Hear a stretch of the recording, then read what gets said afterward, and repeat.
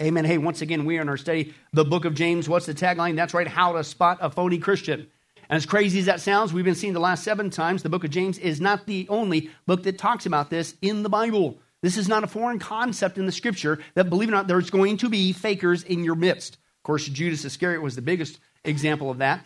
We see in the New Testament, certainly in the Gospels. But the good news is God doesn't just tell us that this is a reality that you might very well have a faker sitting next to you, okay? The good news is he doesn't just tell us that. He tells us how to spot them so that we can hopefully deal with them, okay? So that you don't become flooded with a bunch of people who don't know Jesus Christ. And then not only they begin to permeate the church, but then they get behind the pulpit and then it goes downhill from there. Well, what's the problem? We ain't doing that.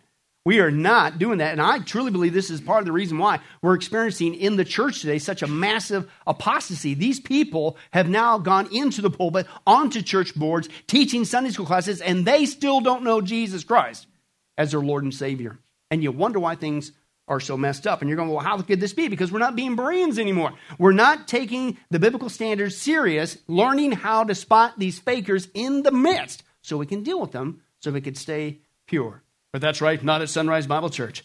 We're going to do it. We're going to continue that journey. Open your Bibles to James chapter 1. James chapter 1, verse 1 through 4 again. And let's take a look at the book of James and why did he write it? And how do we know if there's, quote, a faker in your midst? Okay, well, we're going to see some of these opportunities there. James chapter 1, verse 1 through 4. And, of course, James, as you turn there, was written by? James. Who needs an internship program? You guys are genius. I mean, this is amazing, right? James chapter 1, verse 1 through 4 says this. James, a servant of who? God, and of who? The Lord Jesus Christ. Can you really say that right now in your walk with Jesus Christ? If you can't, get back on track.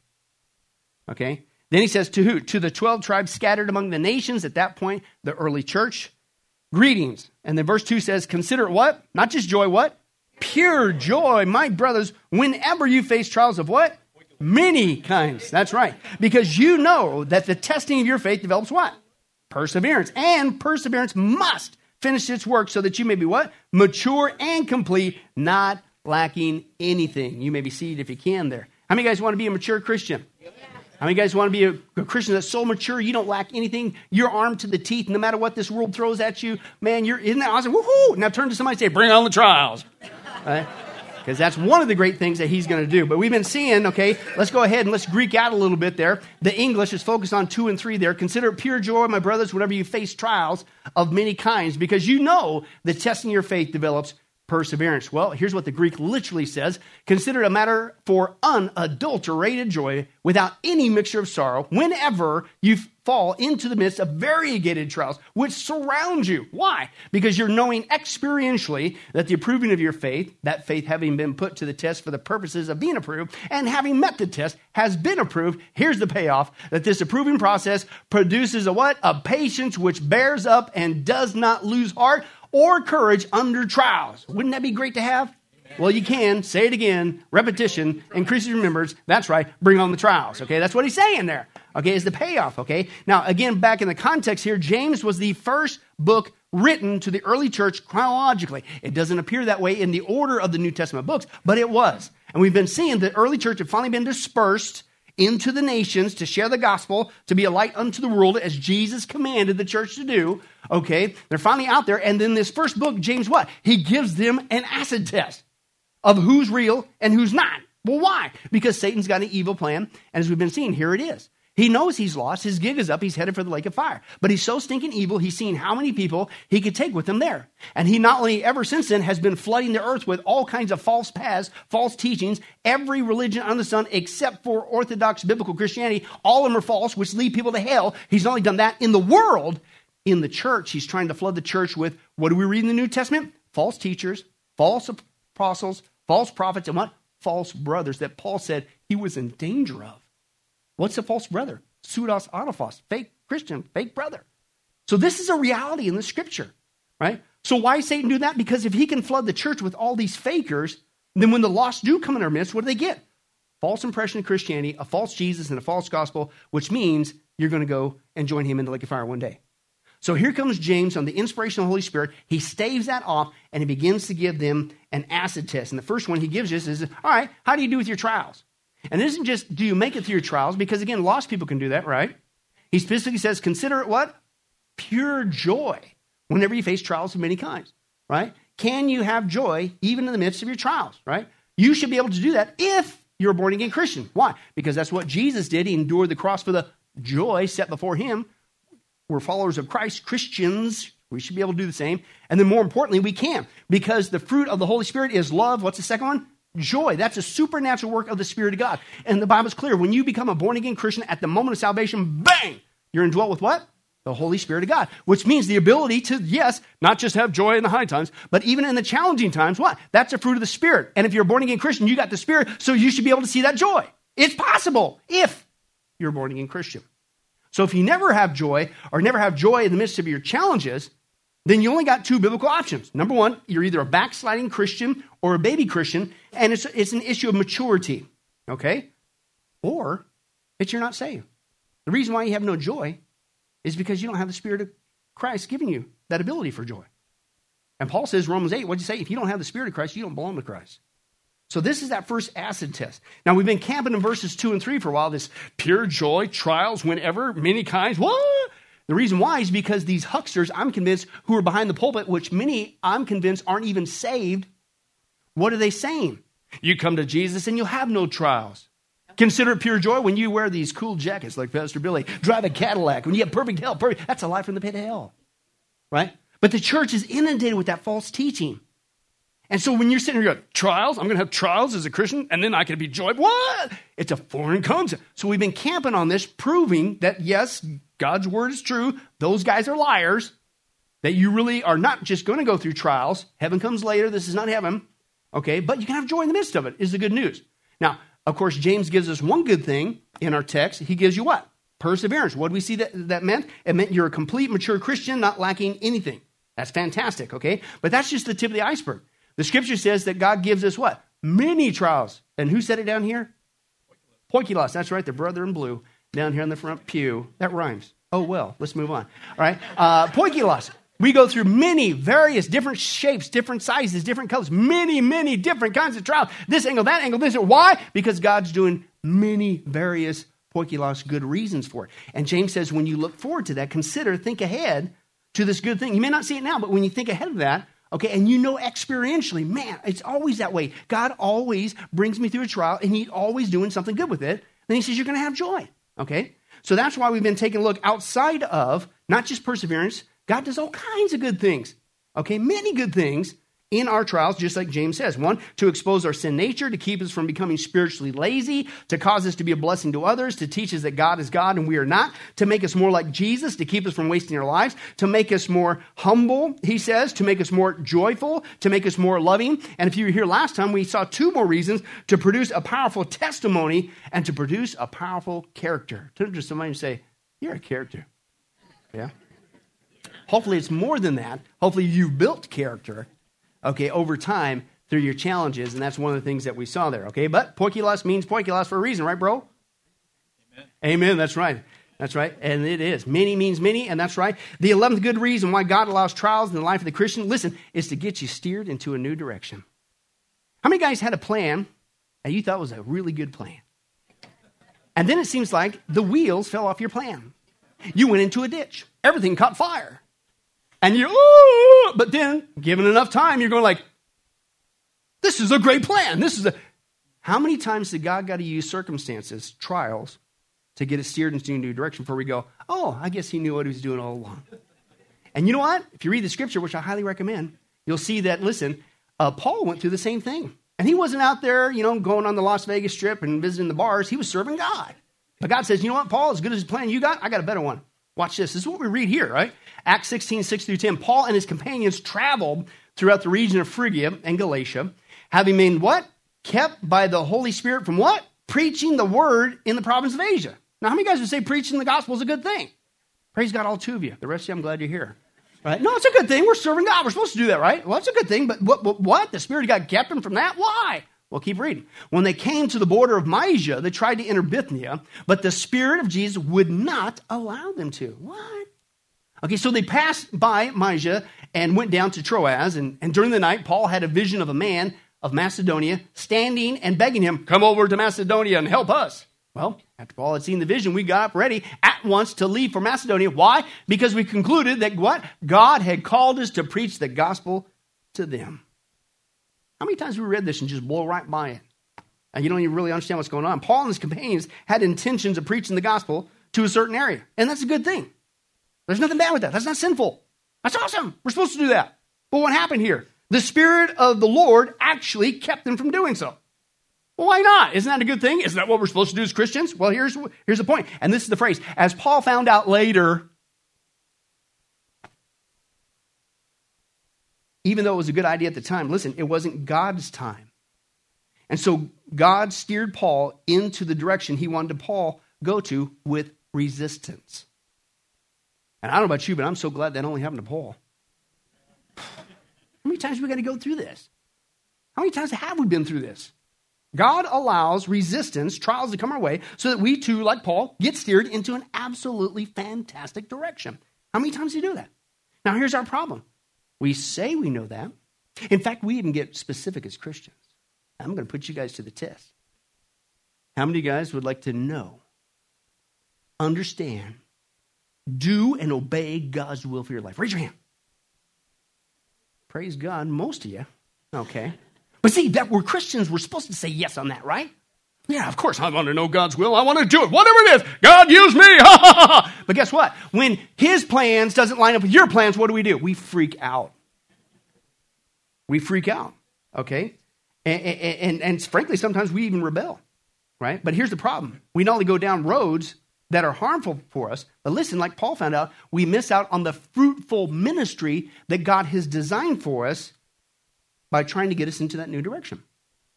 So, God's God. He loves us. We're his children. He's wise. He knows what he's doing. You know what he does? He sends trials anyway. And here's the point. We can learn real fast. We can either follow our own plan, listen, experience nothing but pain, or submit to it. God knows what he's doing. Trust him. He never makes a mistake. He doesn't have a plan B. Aren't you glad he never has to say, oops? He doesn't need to apologize. He always knows what he's doing. He's not on the backside of Pluto going, I wonder what's going on with those guys. He's not waiting for an email from the angels. What is going on? I've got to know. He knows everything. And he knows what is best. Now, here's my point. What was Paul's response to that? Paul's living this life. See, that's recorded for us for the last 2,000 years. He's living it live. But also living it live, what was his response? Paul freaked out. As soon as the Spirit of Jesus said, no, you're not going that way. That's it. I quit. I'm not going to serve God anymore. Did he, no, he blamed people. Hey, if it wasn't your fault, we could have been there. And this, and that, no, it was the devil. It was those demons that gave me that flat tire. That's why I couldn't make it. What was Paul's response? He didn't freak out. He didn't cry. He didn't moan. He didn't blame people or the devil or nothing. When he faced experience, listen, in doing the will of God, sharing the gospel, what do? He concluded that, that must simply mean that what? God in his wisdom must have a what? It's not just a different plan, better plan. And he submitted to it, and sure enough, bang. Here comes the fruit. My favorite stories of sharing this is and this is a true story, Wallace Johnson. You guys know who he is? He's the guy who built the Holiday Inn Motel lucrative franchise. That's his name, Wallace Johnson. And here's a true story. He said, when I was 40 years old, I worked in a sawmill, and one morning the boss told me, you're fired. Isn't that awesome? Right? And he says, to be honest with you, I was depressed. But you got to understand the context. It wasn't just he got fired. He said, I was depressed. I was discouraged. I felt like the whole world was caving in on me. It was during the Depression. And you're fired. When everybody's scrambling for anything. I told you stories last week of my family during that time, living in a cook shack until the tornado blew it away. So he lost his job. You're fired. And he says, my wife and I, we greatly needed the small wages I'd been earning. So why do only guys do this? So I went home and I told my wife what happened. She said, what are you going to do now? And so I replied, I'm going to mortgage our little home and go into the building business. In the Depression. That's a guy. But watch this. He said, my first venture was the construction of 2 small buildings, and within 5 years, I was a multimillionaire in the midst of the depression. But listen to his response. He said, today, if I could locate that man who fired me, I would sincerely thank him for what he did. He said at the time as it happened, I didn't understand why I was fired. But later, though, and that's the issue, isn't it? Later, though, I saw it was God's unerring and wondrous plan to get me into the way of his choosing. Did you know you don't have to wait for the later, though? Did you know you could just take it in stride like Paul? Okay, I don't get it. I don't understand. I don't have the direction yet. But God, if you're going to interrupt my plan with a different plan, how many times you got to go through it? Don't wait until later when you get it. You need that kind of reality now. It must be a good plan. It must be a better plan. And then you can have joy. Isn't that the better way to go? And God's not being meanie, folks. Sometimes he'll use trials and things of nature, resistance, to get us to see, listen, that trouble is only opportunity in work clothes. Okay? And he'll allow trials to get us steered into a new and better direction to receive a new and better opportunity. And again, the problem is when we resist that, and this is the biblical truth, just quoting scripture, man. And we've already been through this. I guarantee each one of us have stories of that. Yeah, I was trying to go here and then just went up there, but pray. How many guys ever actually said this back to God at some point in your walk with Christ? God, thank you for not giving me what I was hoping for back then. Thank you, God, that I'm not going down that direction anymore. And I really thought that was the way. Yeah. But again, you don't have to wait for that. Don't resist what God is doing. Okay? We resist, we miss out on the grand opportunities that God has. And frankly, we're heading down a destructive road. Because break that down. When we really resist God's plan and we insist on our plan, you don't just walk around, frankly, dare I say, a not very good advertisement for Jesus. Because at that state, what are you doing? No, you got to people this and that. And then hey, come to Jesus. He's great. Not a good advertisement. But listen, when we're in that state, what are you really, as if God's deaf and blind? What are you really saying? What are you really doing? What are you really insinuating? That God doesn't know what he's doing. Excuse me? God never makes a mistake. Do you think you know better than God? Who do you think you are, God? See, that's the other aspect of this. It isn't just you resist. Oh, I just didn't really accept it that well. No. Are you acting like God doesn't know what he's doing? Now let's flip it around. Let's go back to Wallace Johnson. What if he insisted? I've got to have my job back at that sawmill. I'm going to tell you, man, and you're going to get it from me, boss. I'm going to be on you like stink on a bug. I'm going to get you, and I'm never. Now, could he have done that? Could have. He didn't understand it at the time, but when all was said and done, listen, he was not just thankful for the guy that actually fired him. I want to shake your hand. And I'm telling you, folks, you may be experiencing a trial now, and there's many different poikilosh reasons why. Maybe this is one of them. And you're going to see God knows what he's doing. He never makes a mistake. And the trial you're going through now was one of the best things ever. Because it got you steered in a direction that's 1,000,000,000 times better than what you had laid out. It's a daily thing. Every day. It's not just when you go through a trial, God knows what. Every day, no matter what you go through, no matter what you want to label it, good, bad, ugly, up, down, high, God's in control. And it's all orchestrated for a good reason. Right? Let me give you this conversation between a Christian and God. This Christian cries out to God and in a tizzy. Oh, God, what? Yeah, but why? I got to ask you something, God. I'm not really pleased right now. And God says, well, okay, sure, ask away. So the Christian said, well, God, why did you let so much rotten stuff happen to me today? All in one day. Just everything went wrong. God says, what do you mean? What are you talking about? And the Christian says, well, I woke up late and my car took forever to start. And at lunch, they made my sandwich wrong and I had to wait. And on the way home, my phone went dead just as I picked up a phone call. And then on top of all that, when I got home, I just wanted to soak my feet in the foot massager and relax. But it wouldn't work and nothing went right today. Why, God? Why'd you do that? And God says, oh, okay. Well, let me see. Well, first of all, the death angel was at your bed this morning. I had to send one of the other angels to battle him for your life, and I let you sleep through that. Oh. And I didn't let your car start because there was a drunk driver on your route that might have hit you if you were on that road. Oh. And the first person who made your sandwich today was sick, and I didn't want you to catch what they have because I knew you couldn't afford to miss work. Oh. Now getting embarrassed.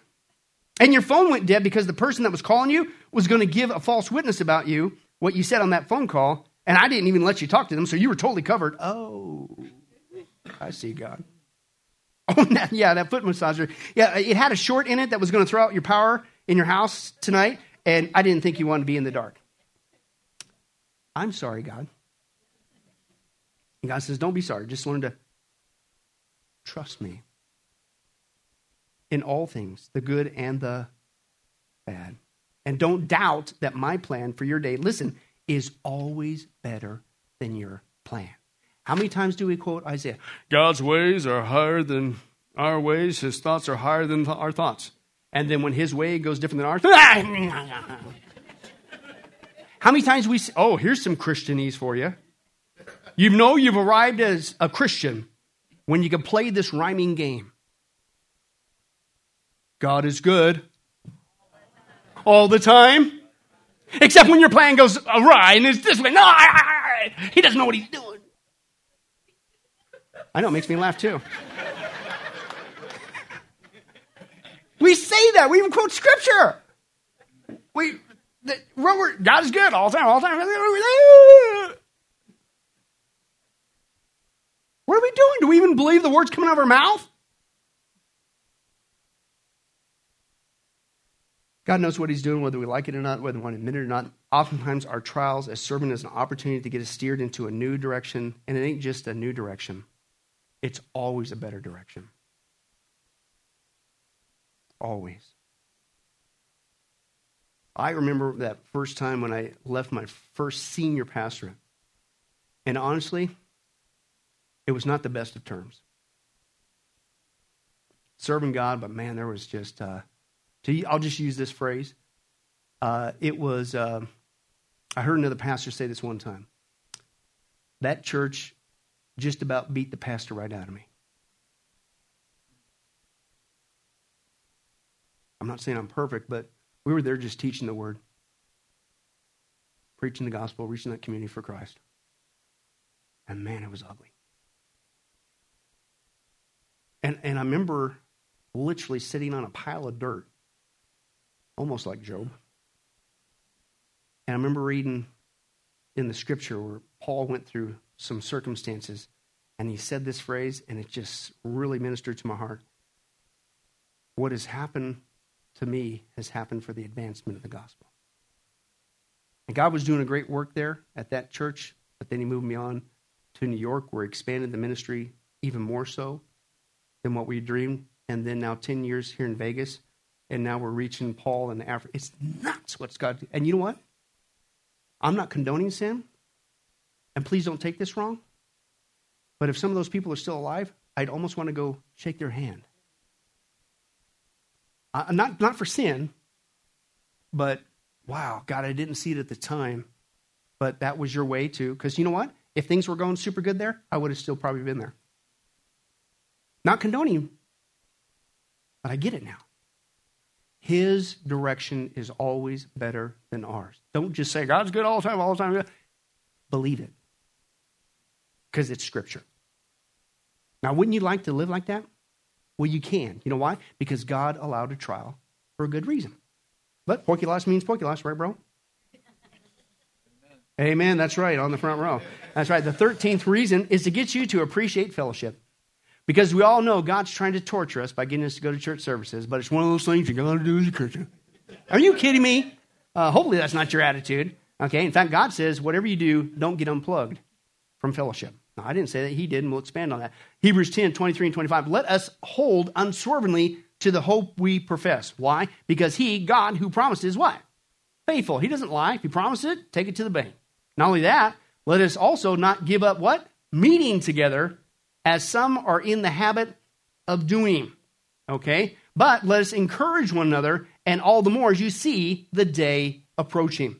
Right? Scripture is very clear, folks. One of the things you don't want to do is to give into the temptation. No need for me to be there today. And it ain't just because there's a good game going on, all that other stuff. It's just you start to get the temptation to, I don't need to be regular in my attendance to church services. You don't want to become one of those religious wackos, do you? Now, I'm not saying this is from God. And the reason why is because, listen, it's not anything to do with man-made legalism, not some dry, stale religious ceremony. It has everything to do with our spiritual well-being. And he tells you one of the things that we gain from gathering together. He says, listen, when we meet on a regular basis, we get a regular source of encouragement. Now, I don't know if you noticed this or not, but just like he said, it's going to get worse as the day approaches. And so guess what? We're going to need encouragement. Have you learned it ain't coming from the world? So why would you pull out as the day approaches from the entity that is designed to encourage you in the midst of this wicked world? Why would you do that? And that's what he says, as some are in the habit of doing. Now, get a little political here. Remember the COVID thing when it first started? And at first, everybody was all freaking out and whatever. And there was a few weeks that for Sunrise, everybody was just that emotional shock and, we're going to die. Oh. And then after a couple of weeks, we're going like, you smell that? That smells worse than chicken. It's a rat. And we've been, what's going on there, right? And then we're going like, wait a second. The Bible tells us we shouldn't stop meeting together. And then man's telling us to not. We're going to serve God. Right? And so we very early, opened our doors back up. And I actually have heard that there's still churches here in Vegas with their doors closed. You're violating Scripture. Now, let me break this out to you. But the government, Romans 13, you're supposed to obey the government. Only up until they ask you to do something contrary to God. The government right now has laws on the books to murder children, i.e. abortion. Do I support that? The government said it. No.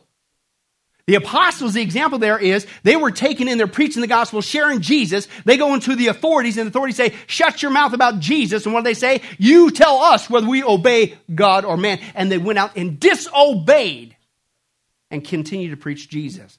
Romans 13 is only good until they disagree with God. And God just told us, don't stop meeting together. First Amendment guarantees that. The right to not just free speech and press, but what? Assemble. Because that's a biblical concept. Right? Now, the phrase there, as some are in the habit of doing, when we went through that, where I'm going with this is this.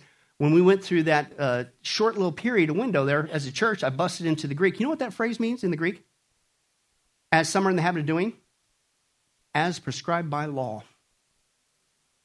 It's an eye-opener, isn't it? And so then I went even further. I looked at every occurrence where that occurred in the New Testament, that Greek word. And it's always referring either to Jewish religious law or Roman civil law. And so really the Bible is not just saying, hey, don't stop meeting together. Don't stop meeting together even if it's prescribed by law. Why? Because God's law supersedes man's law. Right?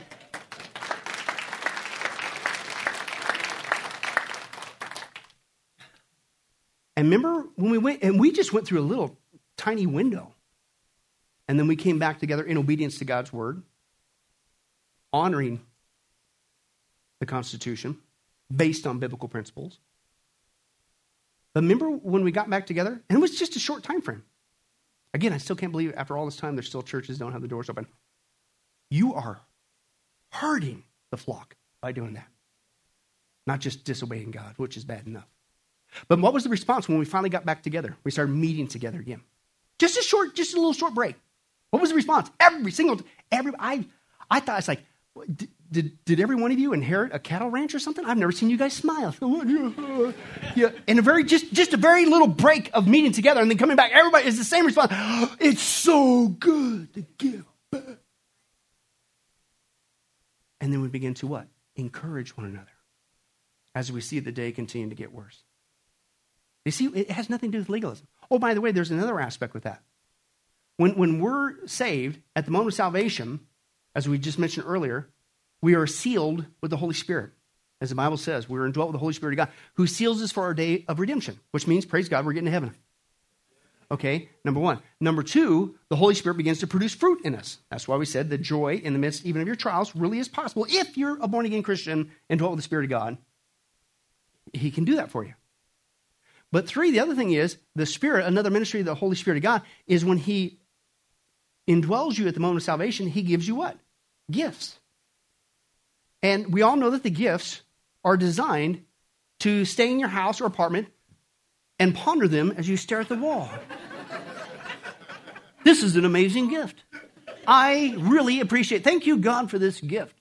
This gift is the most amazing gift. All right, I got to get to work now. What? The gifts are what? For the edification of the body, the church. But here's the common sense thing. How many times do you hear people say, well, I don't need to go to church services. I worship God in nature. Really? So you're out there with your gift ministering to the squirrels? Really? Here, squirrel, you need encouragement. The gifts are for the edification of the body. But here's the point. This is common sense. You would think if you never come to church services on a regular basis, that has nothing to do with legalism. It's understanding who we are. The church ecclesia means a group of called out ones. We're called out of this wicked world system. The church isn't a building. It's the body. It's us. We meet in a building, but we gather together to encourage one another, and with the gifts now in function, listen, if you don't meet, then how can the gifts work? And he gave you that for that purpose. If you never attend or hardly ever attend, then listen, how will people benefit from that gift that God supernaturally gave you if you're never around the body? It doesn't work on squirrels or sheetrock walls. Or vice versa, in your time of need, because you're going to have a time of need. And that's the beauty of the church, the body. If you're not around the body, then how could people with the gift that you need to be encouraged with how could they minister to you? Because you see the danger? It's exactly what the enemy wants. Let me give you one more analogy. I call it the phrase that I use with these, and of course you got to make it sound like you're really spiritual. Yes, church is so full of apostasy, people, false teachers. That's why I don't go. Because they're all hypocrites. Well, one more ain't going to make a difference. Right? Yeah, but I'm not going to go amongst them people. I'm not condoning apostasy or false teaching, but come on. But see, that's what the enemy wants. I call them Lone Ranger Christians. You try to spiritualize disobedience to that. And I get it. Now, 15 years ago, people said, I don't go to church services because I can't find them. I'd say you're being lazy. But today, I think there is a lot of that going on.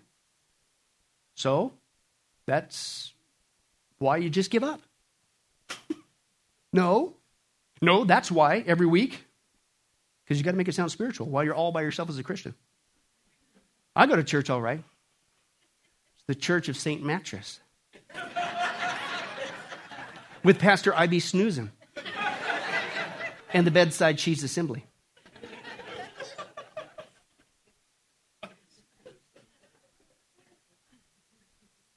This is what the enemy wants. I remember one time, Brandon, I was in between internships when I was in Bible college. And, so we were church hopping because that's part of my requirement for Bible college. You had to have an internship somewhere. And frankly, even back then, it was a challenge to find at least a halfway decent place, whatever. And then we were going and this week and that. And sometimes you right off the gate, you're going, I ain't going back there. That's why. Sometimes it'd take, 4 or 5 weeks. We've been into this route for a while. And then all of a sudden, we got seduced by the Church of St. Mattress. And then you started to justify it. Well, at least I'm watching it on TV. Charles Stanley's pretty good, And then I remember, by God's divine sovereignty, we were watching Charles Stanley. And God used Charles Stanley to say, get your back end out of bed and get into church service. Okay.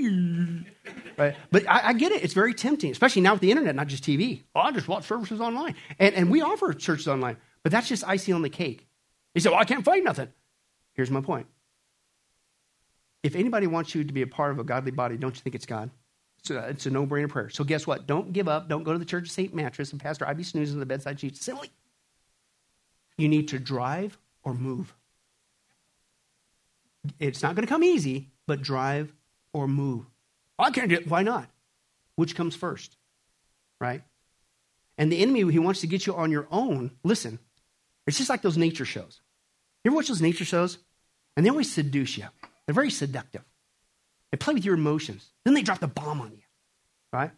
Like, for instance, who doesn't love a little plump seal, right? Little plump guys, whiskeys out there. I like him because it reminds me of my plump wiener dog, Brewster, with no legs, if he had no legs. And, of course, if you got a dog with no legs, you take him for a drag. There you go. That's right. Right. If you got a cow with 2 legs, what do you got? Lean beef. Okay, that's enough of that. I digress. We got to get moving on. But they're cute. They look like my wiener dog, except no legs, as crazy as that sounds. But you're there, and he's doing his little journey by the ocean, and he's eating little fishies, and there's his little belly, right? And you're just getting all so emotionally tied. And he goes into water or whatever, and then all of a sudden, here comes a killer whale. It's like, what are you doing to me? Now, the reason why I bring that up as an analogy is because that actually happened when I was courting my wife. We were sitting there trying to get to know the family. I was trying to identify. And her dad just says, hey, watch this nature show. And we got sucked into that. It was a little seal, a family of seals. And we got emotionally attached to those family seals until the killer whale ate them all. And in his mouth. And I'm going,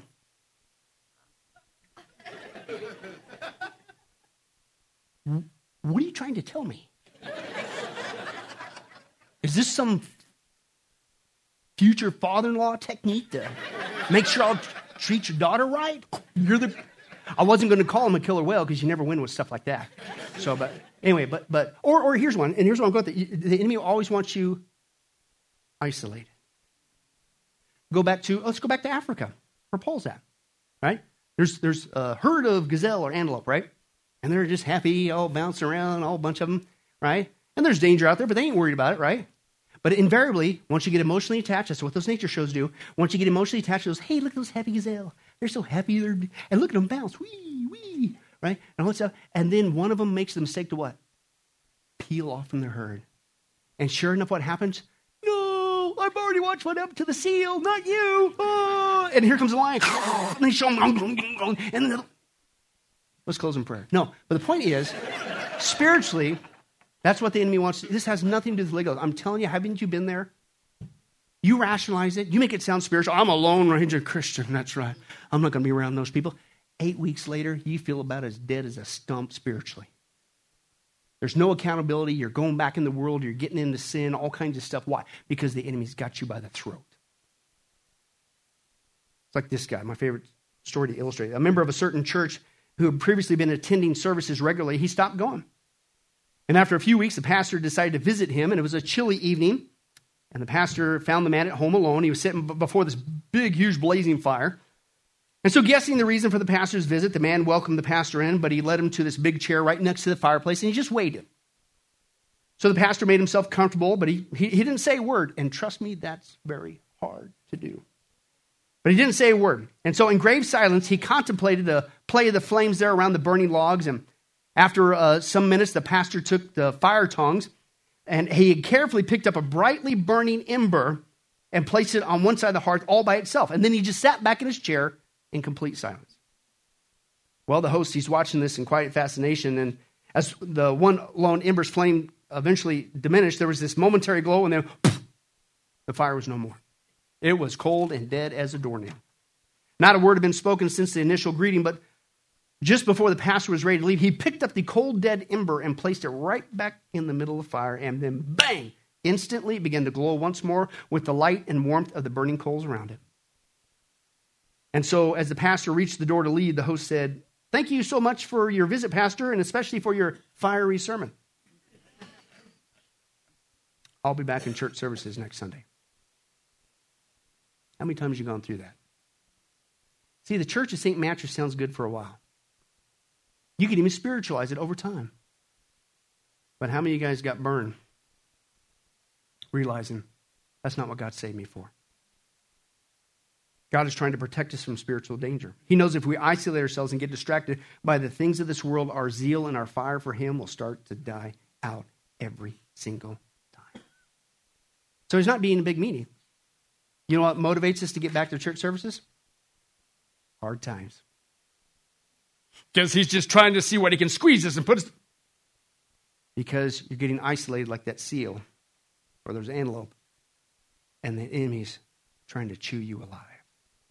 And so before you get too close to the enemy, I'm going to spur you back to the herd so you can flame on again for Jesus Christ and stay protected, especially as you see the day approaching.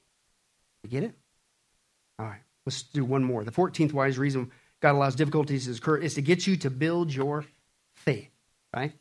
And that's another thing we say as Christians. Hey, you got to have faith. You got to have faith. Well, guess how it comes? Hard times. That's right. I didn't say that. God did, right? Been in 1 Samuel, my own devotions in the morning, and once again reminded of this great passage here. And again, how many times do we read that or go, oh yeah, I learned that in Sunday school when I was 2? Right? It's like, no, this is God's word. This really happened, and it's fantastic if you get it, right? And this is the account of David and Goliath, right? 1 Samuel 17. Goliath stood and shouted to the ranks of Israel, choose a man and have him come down to me. Wait a second. Now, what's the context here? Goliath was what? He's a bigum guy in the Southern Hebrew. About 9 foot tall. How would you like to have him on your basketball team? Just put him under the basket, right, every time. Throw it to Herman. Right? He really was that big. Now, for the rest of us on the planet, especially those of us wearing this jacket, that's a big guy. Right? But listen to how David responded to that. He says to Saul, oh, and by the way, this wasn't the first time that Goliath went out there and basically taunted Israel. He'd been doing this every day. And the grown men, seasoned warriors, freaking out, did nothing. And here comes David now. He says to Saul, let no one lose heart on account of this Philistine. Your servant will go and fight him. Now watch what Saul said. Right? You're not able to go out against this Philistine and fight him. You're only a what? Boy. And he, Goliath, has been a fighting man from his youth. And what did David say? The Lord, that's his focus, who delivered me from the paw of the lion and from the paw of the bear, will deliver me from the hand of this Philistine. Right? We go, oh, that's great. That was a wonderful story. The kids like that one in Sunday school. You need to learn this as an adult. Right? Against all odds, David, he's not just willing. He is chomping at the bit. I'll get that guy. What guy? 9 foot tall guy. What? And most people believe, the translation here, boy, is very accurate. Most theologians believe that David at this time was 12 to 14 years old. What? So here you have a guy with no military experience, no weaponry, whatever, except for a sling, right? 12 to 14 years old. All the grown men are a bunch of chicken livers. They got weapons. He ain't got nothing except for a sling. And he says, I'll take that guy down. That's what's so amazing about this in its context, right? And here's the point. How in the world could such a young boy, David, 12 to 14 years old, have such a great faith, even at that age, so much so that he was willing, chomping at the bit, I'll take him down. Well, what did he say? He gives us the answer. His focus was on God, not his problem. The focus was on the size of his God, Jehovah, not the size of this warrior, Goliath. The giant was no different, he said what? Than the lions and the bears that he fought for many years. Over time. So here's the point. David built a strong faith over the years because what? David had to face many difficulties over the years. Do you get it? And each one that he made it through, it just what? For David anyway, he responded appropriately. It made his faith in God get what? Bigger. And then he went through this problem, bigger. And then he went through this problem, even bigger. Why? Because you start to see God's track record. Listen, he knows what he's doing. He's bigger than anything. And I'm so glad that only happened to David. Aren't you? Isn't that wonderful? Oh, poor David, he had to go through that. Are you kidding me? Right? And this is the game we play. It's not like, hey, God's good all the time, God's good. Well, it's the Christianese thing, right? Right? How many guys ever prayed to God, God, give me a David-like faith. God, make me a faithful Christian. God, I just want to have that faith that no matter what comes. I mean, how many guys ever prayed that? And now you're scared to raise your hand, aren't you? Right? Okay, but that's what we say. But listen, here's the problem. We don't want to pay the price to get one. And so we never build the faith we need to faith. Listen, the Goliaths that are coming our way. Aren't you glad that you don't open the door one day and there literally is a 9 foot tall guy with armor? I want to kill you. Anybody glad about that personally? Besides me? But you know what? You're going to have that kind of size of problems. But the problem is if we don't get this kind of faith, we're going to get slaughtered by it. So out of mercy, out of love, out of goodness and wisdom, you know what God does? He sends trials your way anyway, right? And we can learn real fast that you could run and hide or blame other people for your Goliaths because it's their fault. Or you face them head on, grow in your faith in God, and become stronger. It's a choice. Like these two guys. There's researchers studied, true story, two young boys, and they were both raised in the home of an alcoholic father. Super bad. And as young men, they eventually went their own way. Years later, one had turned out to be exactly like his father, a hopeless alcoholic. But the other had turned out to be an upright citizen who never, ever even touched a drop of liquor. So the first one was asked why he became an alcoholic, and the second one was asked why he never touched a drop of this stuff. And oddly enough, they both gave the exact same identical answer in these words. Well, what do you expect when you had a father like mine? Exact same circumstances, two totally different responses. A David-like faith comes when you battle your Goliaths head on in faith in God, that he's bigger than your circumstance, rather than blaming the devil, other people, whatever.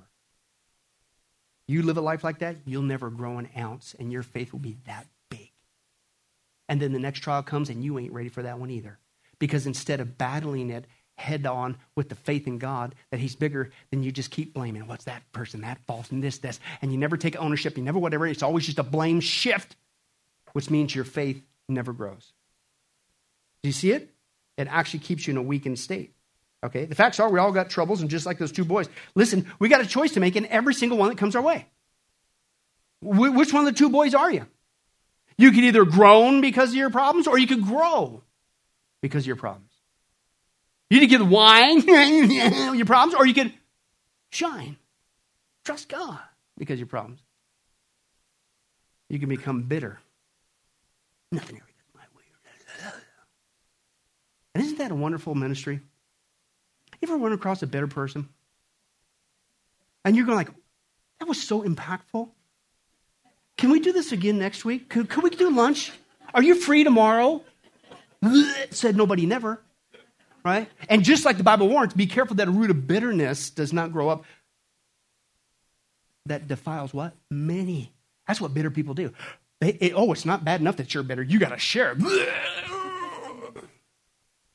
You can become bitter, or you can become better.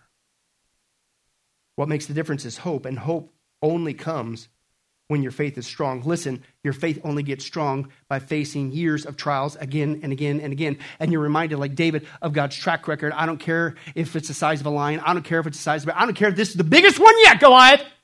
God is still the same. David made it because his focus was on God, who was bigger than his problem. Trust him. He never makes a mistake. Let me share with you, this is a missionary story. This is cool. A certain missionary found herself seriously ill where the Lord had stationed her. And then to add to her sorrow, her missionary check had not arrived. Okay, and so here she was, just sick as all get out, got no money. She was forced day after day. And again, what's she doing? Just like Paul, just serving God. She's not up there, doing all kinds of carousing, sinful, rotten stuff. She's serving God on the mission field. So her check doesn't arrive. She's seriously ill. And listen, she was forced day after day to go without the good food that she needed. And instead, listen, she lived on a miserable diet of oatmeal and canned milk. But in spite of everything, the lady missionary got better. And after 30 days of a steady oatmeal diet, that's all she had, finally her check shows up and she was able to get something different on the table. But during her illness, listen, she thought the Lord was not doing her right. Why, God? How come? Come on, man, I'm serving you. Why? She finally goes home on a furlough, right? And of course, she tells her trial. Oatmeal for 30 days, and this is why. To an eager audience, and watch this. At the close of the meeting, a doctor inquired as to the nature of her ailment.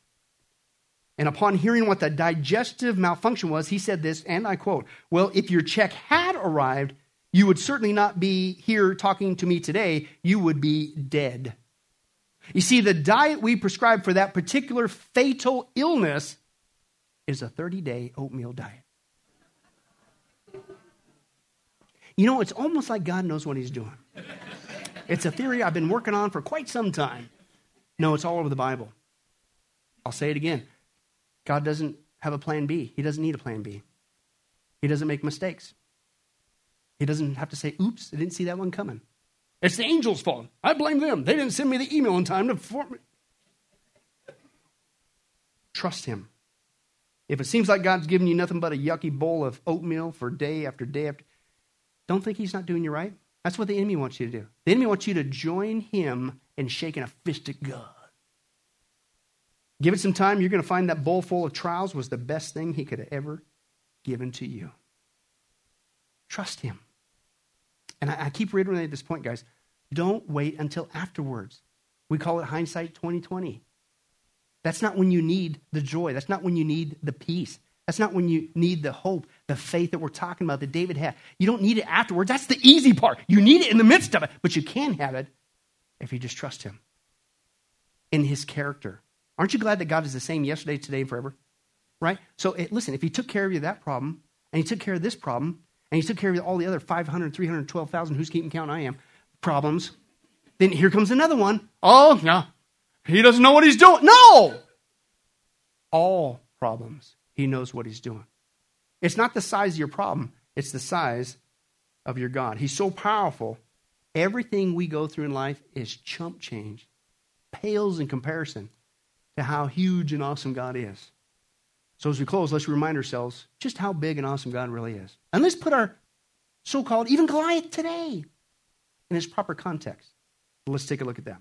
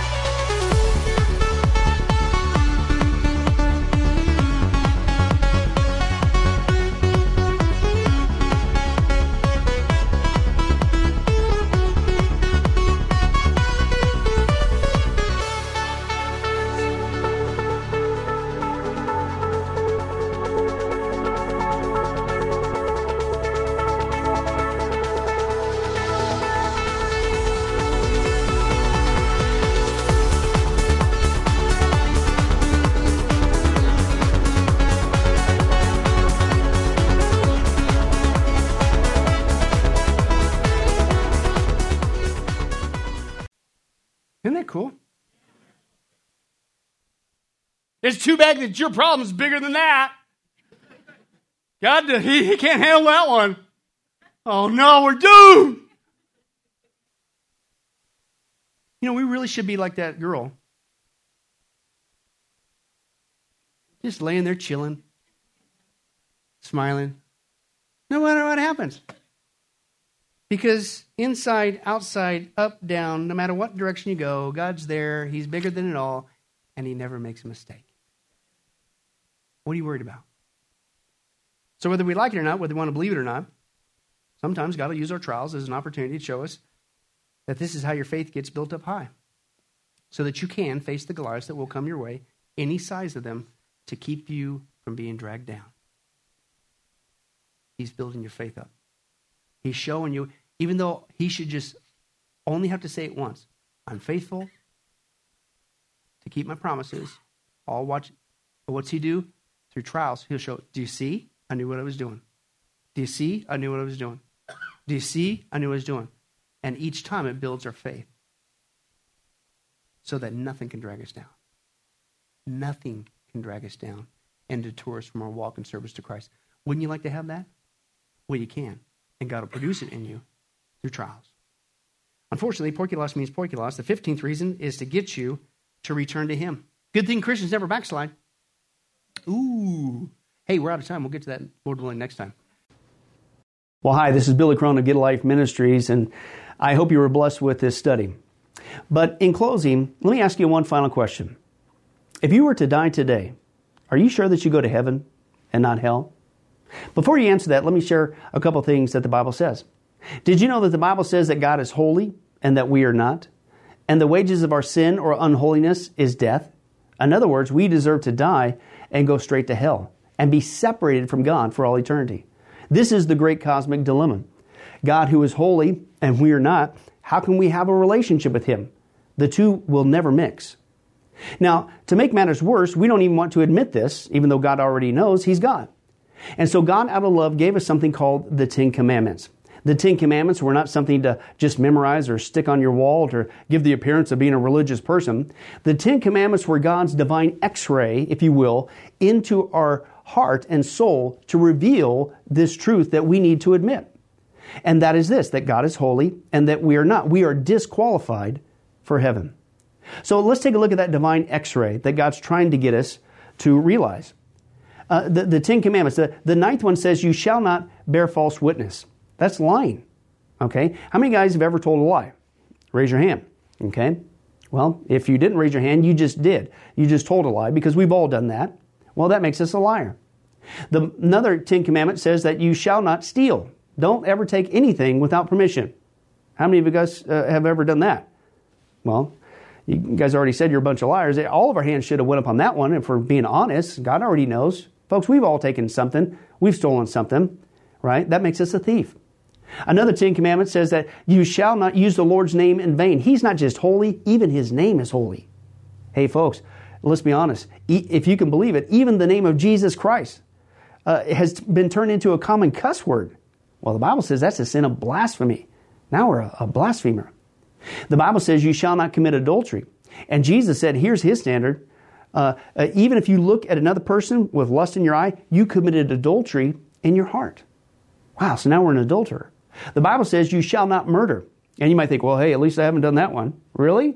Again, the Bible says that the sin of hatred, wishing somebody was dead, okay, that's the same thing. It's akin to the sin of murder. It's just you pulled the trigger in your heart, but God sees the heart. Hey, folks, that's just 5 out of 10. How are you doing? You still think you're going to get to heaven on your own? You still think that you're qualified, that you're holy like God, and you could bridge the gap and have a relationship with Him forever? I don't think so. I mean, what did we just see? You're going to stand before God, and so am I. We all are. And we're going to have to give an account for who we are. Hey, God, let me in. I'm a liar. I'm a thief. I'm a blasphemer. I'm an adulterer. I'm a murderer. And the Scripture is very clear, folks. Such people as these will not inherit the kingdom of God. We're in trouble. But folks, here's the good news. The Bible says that if we would just admit that, that's the first step. To admit that God is holy, that I'm not, I'm disqualified for heaven, I need a Savior. If we would admit that and then ask for the Savior to save us. That's what God was doing with Jesus. God gave us His Son, Jesus Christ. He took the death penalty in our place so that we could be completely forgiven of everything we've ever done and be made holy through Jesus so that we can now have a relationship with God both here and now and forever in heaven. We can become qualified. The word that the Bible uses is a word called pardon. That God is willing to pardon us of all of our sins and crimes that we've committed against Him and disqualified us for heaven. Right? And we've actually seen this work in real life. For instance, there's been people who have committed crimes, gone to court, the gavel's been passed, the judge has said, hey, listen, we all know you're guilty, you even admit you're guilty, and for your crimes, you're going to not just jail, you're going to await in jail to go to the death penalty. And did you know that there actually is a way that somebody could get off of death row? It's called a pardon. The one in the authority, the governor, can grant what's called a pardon for that person's crimes, and they literally can go free. Not because of something they did, because the deeds are already done, you can't undo it. Not because they tried to clean up their act while they were stuck in the jail cell, because that doesn't change anything. But simply out of mercy, the person who has the authority can give them a pardon, and they can go free. And did you know, it's actually on historical record, that there have been people who have been granted a pardon from the death penalty, and they've refused to take it. And so, even though the offer was there to be set free, they themselves still had to go to the death penalty. Folks, in a nutshell, that's what God's doing every single day with all of us this side of heaven. While you still have breath, you still have an opportunity to receive God's pardon. He's willing to forgive you of all your sins if you would just receive His pardon through Jesus Christ. Again, that's what He was doing on the cross. The cross was the death penalty of the day. But since we weren't there, and since we can't earn it, it's a gift from God, you have to receive that by faith. Reach out even today from your own spiritual jail cell, if you will, and say yes to Jesus and God's pardon so that you can be set free and go to heaven. The Bible says that if you will confess Jesus as Lord and believe in your heart that God raised Him from the grave, you will be saved. Hey folks, if that's you, don't delay. You may not even have tomorrow. Today could be your last day. Please accept Jesus Christ as your Lord and Savior. Confess with your mouth He is Lord. Believe in your heart that God has raised Him from the grave. And the Bible says you will be saved. Well, this has been Billy Crone of Get a Life Ministries. If there's anything that we could do for you, our information and number will come up here shortly. And please don't hesitate to contact us. But remember, I hope to see you in heaven. God bless.